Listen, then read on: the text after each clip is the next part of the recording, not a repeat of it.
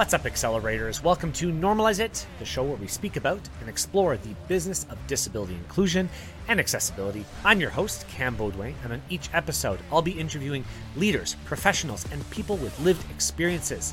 And we'll be discussing the challenges, successes, and strategies on how to make this world a more inclusive place. As you know, many organizations are still trying to figure out disability inclusion through a trial and error method.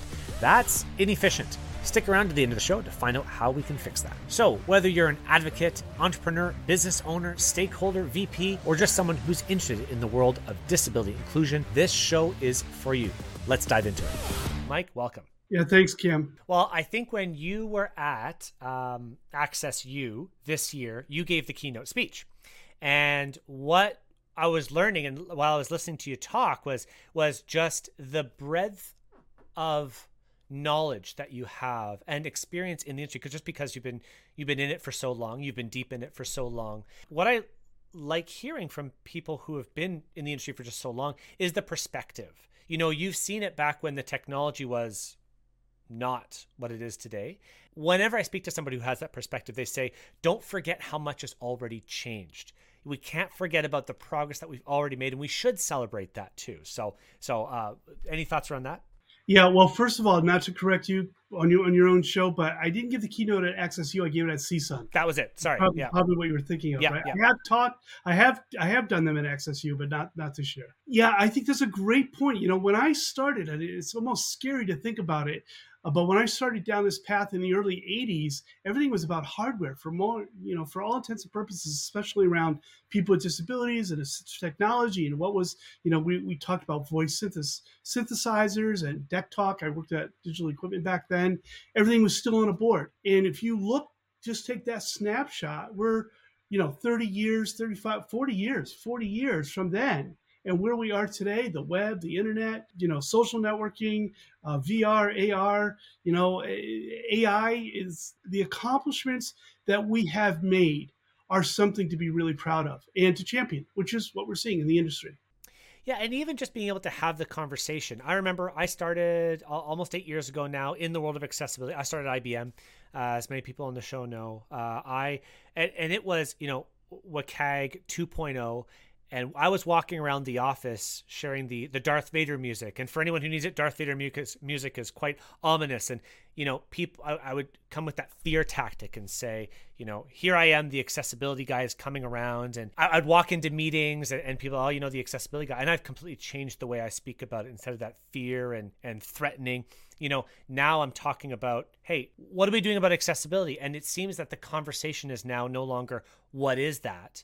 But now it's that, oh yeah, let's talk about that. At least we're able to start that conversation. Totally agree. That whole conversation, terms like accessibility and inclusion have become mature industry and frankly vernacular for community at large. It used to be that we would talk about Section 508 and WCAG like you were, and people were like, what are those things? That's not true anymore. The ADA and the various derivatives of the ADA that encompass the rest of the earth and the other countries that are out there, again, are not new. But the problems are still there. The challenges are still there. So, individuals like myself that have watched 40 years of this life cycle, to so to speak, are still kind of scratching our heads and saying, what do we do? Do we create more fear? I'm not a proponent of fear. Unfortunately, sometimes there are some people that only respond to a stick, and I prefer the carrot approach and trying to get organizations and leaders and companies to buy into inclusion and users with disabilities, make that investment without having to be cornered by compliance. Absolutely.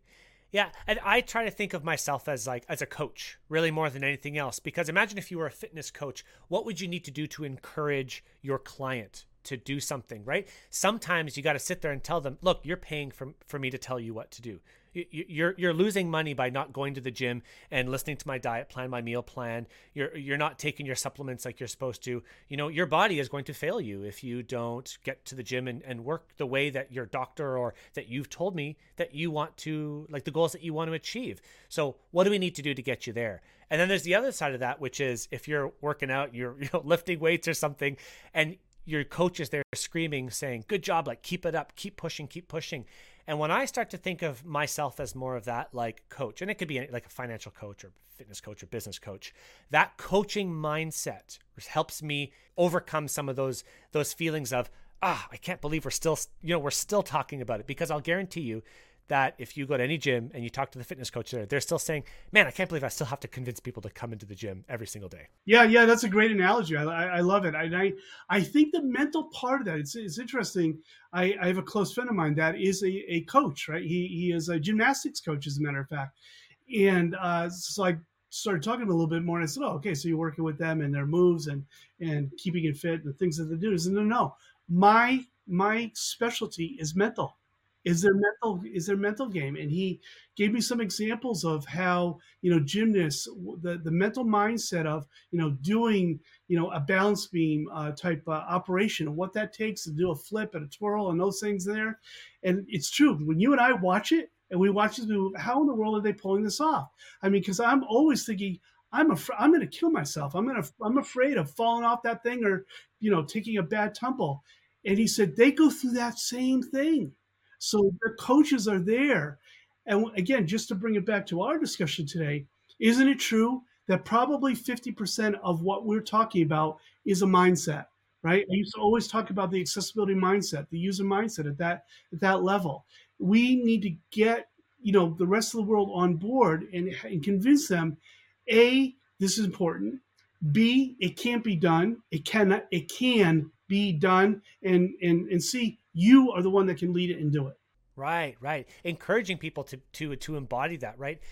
I talk to clients about this quite often, people who don't know, don't care, aren't aware, like that mindset. Just because you're not aware of something doesn't mean that you can't learn it. You can't be empathetic towards it.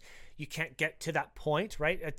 And once, I like accessibility because once you open that Pandora's box, you can't put anything back in. Someone can't like uncare about it once they've started to embody that as part of it. So, but there's one term that you talk about and that I want to kind of touch on here, and it's called pervasive accessibility. And I love that term because really, what is it to be pervasive? It's in everything that we do, right? So why don't you tell us a little bit more about what pervasive accessibility is in your mind, where that came from? Tell us a little bit more about that. Yeah, so the first time I heard it was actually back in 1991. I was still working at Digital Equipment Corporation at that particular time. The World Congress on Technology, Accessible Technology, was the first event that was thrown. It was down in Washington, D.C. And we had, at that time, I believe he was our chief technology officer, may have been chief engineering officer. His name was David Stone, a visionary in and of his own. And we asked him if he would give the keynote. So he gave the keynote at that event. And he was the first one that actually used that term. He wanted to create basically a pervasive, accessible infrastructure. And he talked then about how today we rely on personal assistive technologies, right? So a user has a screen reader, screen magnifier on the software side. Maybe they've got a talking board on the hardware side, but it's all personalized. It's my device that lets me interact with the rest of the world on a technology level, right? Because I'm kind of speaking strictly from that standpoint. And he said, what we really need, the problem is, which is still true today, is that the personal assistive technology can't keep up with mainstream technology. Right? That is really it in a nutshell. Absolutely. So how do we create, and this is where pervasive accessibility comes in play, how do we create a worldwide, not web, but a worldwide infrastructure that, rather than having a user adapt to the interface, the interface adapts to the user, right? And that becomes something pervasive throughout the technology field. I do limit it to technology, but the underlying principles apply to technology, to technology, hardware, furniture, anything that you want to, encompass within the disability or the accessibility field. Um, However, I also want to make sure that I underscore a couple of things, or at least one thing. We talk about accessibility, but it can't be isolated because things can be accessible and not usable, Right. Right. right? So it's really got to be a marriage, a strong marriage between the two of accessibility and usability. Yeah, that's something really to remember. And I try to encourage people, like, we do a lot of good work going to accessibility conferences and talking about accessibility. One gap that I see even in the industry, in the advocates, is we don't do a good enough job going outside of our own industry and speaking at other conferences. What would it mean for an accessibility advocate to go speak at a developers conference? And you have to stand in front of a bunch of people who are going, what's this person talking about? Like, you have to. I know I've been there. I went to a Pearl and Roku conference, and I think 90% of the people left the room, and that's just what we have to. It's uncomfortable, but that's what we have to do to get more people learning about what this is all about. And you brought up some really interesting things. Things that are outside of just technology, being things like furniture or usability. And what would it mean? What would it mean if somebody went to a speakers conference, right? A conference for speakers, and spoke on how to make sure that your audience can understand what it is to create a usable, adaptable, accessible experience for an audience. Like, what would that mean? And that is something that we don't like really get into often enough. Yeah, yeah, that is very true. There's a lot of ways to tackle this whole thing. Of late, the last several years, I've been trying to tackle it from a business perspective. We've heard a lot about, and we've seen quite obviously, investors and venture capital, private equity getting involved in the business of accessibility, and they fundamentally become the drivers of the business and how that business carries out, its mission. But frankly speaking, I find that almost 100% of them don't truly understand what it means to be usable and accessible. They don't understand the importance of the investment in human capital. And human capital means in people with disabilities themselves and how important that is, right? So that's kind of been my platform for the last couple of years, trying to drive businesses getting to think a little bit more along the lines of how they have to shift their thinking if we're really going to make a pervasive, accessible world. Absolutely. So let's talk about that human capital. Where do you even start with that? So a business owner says, why should I hire? Why should I engage? Why should I create experiences for? And then ask from the community, where do you even start with that? From either a business conversation, a sales conversation? How does that even get started then? So there are two ways to look at that. First of all, there's the organization who is the hiring organization, the employer, right? So they've got a plethora of different things that they have to think about when they hire people with disabilities. The mindset problem for them is, how am I going to accommodate, still to this day, how am I going to accommodate a blind person? I mean, they can't use computers, they can't interact with the internet, whatever networks environment that we have. How are they going to do that? That's going to be a real difficult challenge. And of course, we have all kinds of laws that kind of mandate, equal opportunity and equal access. They don't really think about those things at the HR level until they have to confront it. Right. So there's got to be this more, I think, more activity, like the Disability Inns of the world or the Valuable 500s of the world, what they're doing at that level, which is really commendable. But getting those HR departments and those employers to start thinking more about accommodating users. And in a digital society, that's taken, since COVID, right? We really are becoming more integrated as a digital society. And so hiring is a whole different is a whole different animal now. And actually, I think that makes accommodating users with disabilities or employees with disabilities easier because of the activity that's been going on the last 25 years with the web and the internet making it accessible. So you've got that. The other side of that is, and it's interesting because I just came out of a conversation with one of the founders of Fable and what they do, right? So they become the mediator, if you will, or the bridge, not a mediator, a bridge, right, between an organization that needs to design, develop, whatever, Right. right, and the users with disabilities, and integrating them into the design and development process so that these companies don't have to think so much of, I got to hire people to, I don't know people with disabilities. I don't even know what to think about, what kinds of technologies they use, because they've got someone like a Fable. Open Inclusion's got, they've got their team. I know Sharon Rush has Access Works, but you've got this organization that goes and helps you bring people with disabilities into the development life cycle. And now I can understand better how to design and develop and roll out something that is hopefully usable and accessible.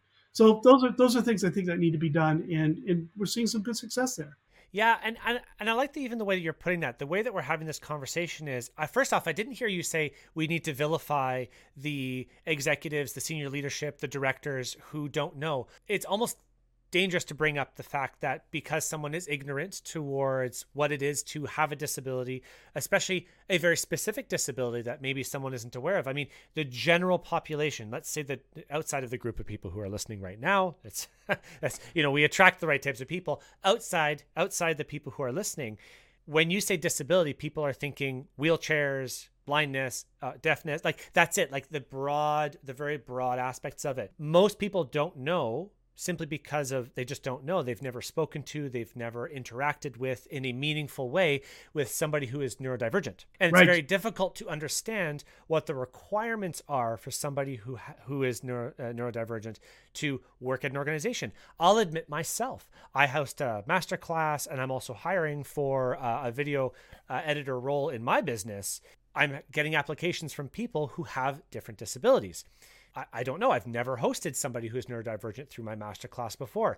Now I'm learning. Now I'm learning as somebody who has worked in this industry for a while, and it's a learning experience to everyone. So facilitating that learning experience is just so valuable. It's just so valuable for people in the industry. It's okay for people to come and say, I don't know. Like, I don't know. Like, I'm nervous to speak to somebody about that. And to just carry on what your very theme there is that people don't know, because I don't think that there's enough of us out there talking about it. We're trying. We've got a close knit international global society, so to speak, of our own, but there's not enough people speaking to it and speaking at the various levels across, whatever the enterprise level organization looks like, hierarchy up and down or left or right, however you do it.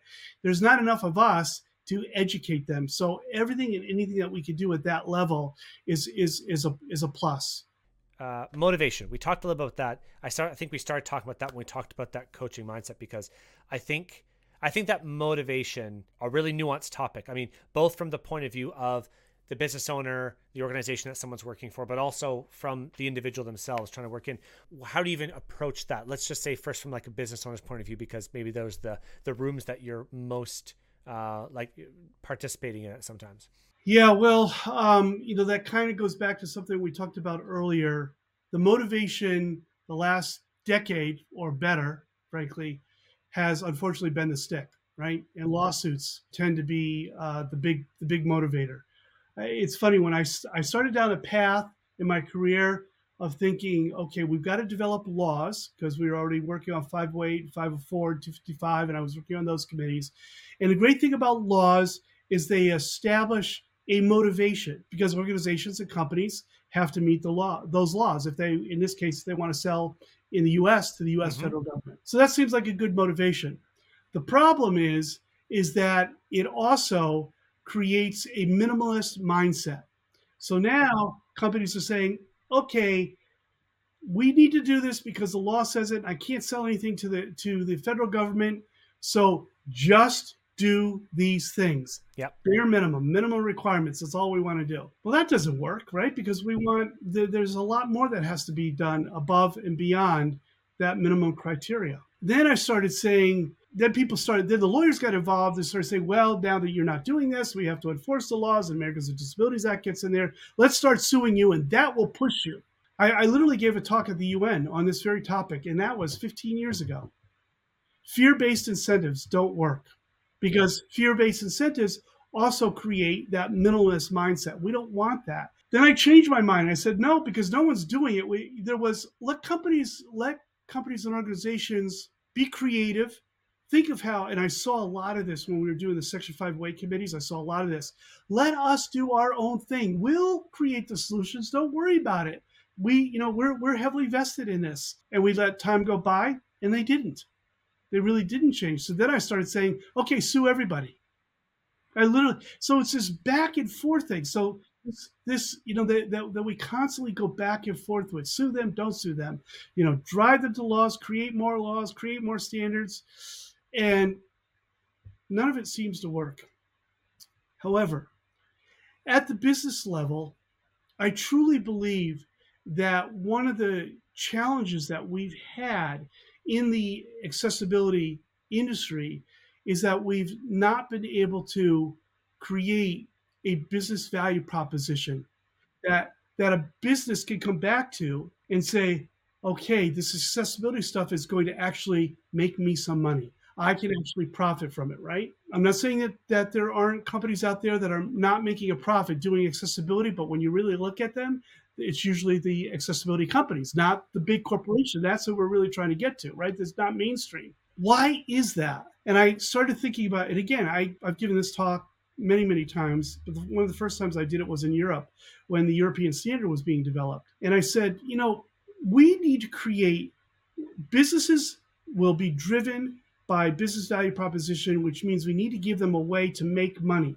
or to see perceived values. What do we do? What do companies do? Not companies, but what do governments do to create business value? Alternative energy. They go out, they give tax incentives, they give research grants, they fund research grants, they give monetary incentives, right, to help them build their businesses. And we've seen that alternative energy flourish. Right. That has never happened in the accessibility industry. Look at just recently, and I want to use this example because it is a little bit closer to us. Look at what's happened to the hearing aid industry because of what the governments have done now in terms of standards and requirements around hearing aid compatibility, right? And hearing aid stand. Well, now everybody and their mother, excuse the expression, can create a hearing aid and go out and sell them, right? Right. Because there became a perceived revenue value proposition for doing that. That is something that we need to do in our industry. And I'm convinced that until we do that, until we convince government, forget the standards and the laws, we've done enough there. Leave that to the W3Cs of the world, right? The IEEEs of the world, the EU standards groups, and the EDFs of the world, right? Let them go out and create those standards. They'll make technology better. What you need to focus on is incentivizing these organizations. Give them tax breaks, give them research grants, give them the monetary incentives, and that will draw them. Now it's an investment for them, and they can drive revenue from it. That's what I talk about to organizational leaders. When I get the chance to talk to the C-level folks, that's what I'm talking about. When I get a chance to talk with investors, that's what I'm talking about. That's very cool. It's such a different way to pursue. I love that because I also try to encourage people not to shy away from those conversations either, right? The only way that many of us as in the practitioners, the consultants, the subject matter experts are going to get better at those is to have more conversations like that, right? To understand truly what does the business want to hear from you. They're going to tell you if you come up with a presentation and you say this is good for the world, and they say I need to know the profits, and we can't shy away from that. We need to go and do a bit more research and do some digging and find data. And even though that data may not exist in an easy digestible format, you got to sometimes spend a month like researching that and coming back stronger with it. I think that's powerful. That's powerful and that's useful. And I've never heard that before, that we should or could be offering some incentives before from the government level at the policy level. Who do you speak with then about that? Is that governments then? Like, are you pitching to governments, policymakers to go and create those incentives? Yeah, I mean, governments are definitely one of the key players at that level. If they're the ones that are driving. I mean, you think about how many bailouts we've had. And you and I are pretty much talking from a U.S. standpoint, but this is a global thing that that needs to happen. But yeah, government is a great starting place. But I'm not convinced governments are the only incentivizers, at this level. Because I've been working now a lot more closely over the last few years with investment organizations, with VCs and private equity, I think that they can be the incentivizers as well. They've got buckets and buckets of money there. Yep. It's a matter about placing it right and then buying into the visions a lot of these organizations that they have. One step above, or maybe not above, but maybe in parallel with them, is industry at large. So if Google, Microsoft, Amazon, these Fortune 100, Fortune 500 companies, where they've got cash sitting back in their reserves, and they will tell you, yeah, we are making an investment, but I would tell you, it's not good enough. Mm-hmm. It's not good enough, because if it was good enough, every Microsoft product, every Microsoft platform would be usable and accessible to people with disabilities, and they're not. Yep. Right? Every Google product, every Google platform would be usable and accessible to people with disabilities, and they're not. And I could go on and on and on with industries, not to pick on those two organizations. Apple's in the same boat, Yep. right? And Yep. Apple started with some great minds and some great people like Alan Brightman and Mike Shabanik and a few other, Gary Moulton, right? Where these folks, they lived and breathed it, and Steve Jobs listened to them and did things about it. But people are still struggling with voiceover, right? It's just as a simple thing. So I think those companies can incentivize their own organizations because they've got the money to do it. Now, for them, it's about priorities. It really is about priorities. A long time ago, one of my earliest iterations of a company, a close friend of mine I worked together with him at Digital, and then he came and worked for me for a while. He always told me, he says, the problem is that essentially CEOs and presidents of companies, they're looking at a top 10 list. What are the top 10 things that we need to do or develop and accessibility never makes that list. Never makes it. To this day, that's true. I've yet to come into a company that says accessibility is our number one priority. I've heard them say it's a priority, right? Jenny and Microsoft have talked about accessibility, and we've seen some great progress, but not in the top 10. And I don't believe that it is. And the proof is in the pudding. We see it in a world where pervasive accessibility it's not like air, it's not like water, and that's what we want it to be. When you were talking about incentives, I've actually seen this quite often in large organizations in their procurement process as well. And I see a lot of opportunities there in requiring, we all know VPATs aren't perfect. Okay. Let's put it out there. VPATs aren't perfect, but yep. It is a layer. It is a layer of, okay, if you don't even know what a VPAT is, then it's not allowed. Like, you can't procure. We're not allowed to procure your organization or your company, your service. We've seen this as well in other DEI areas around, supporting and encouraging Black businesses and Black owned business. Right. And these are the types of things that large organizations can do to change or like to put pressure on other companies to elevate their standards. This is why I try to encourage other people in the community to say some of the best things that you can do for the accessibility community is to get a promotion. To sit at that ground layer and to sit in frustration and chaos.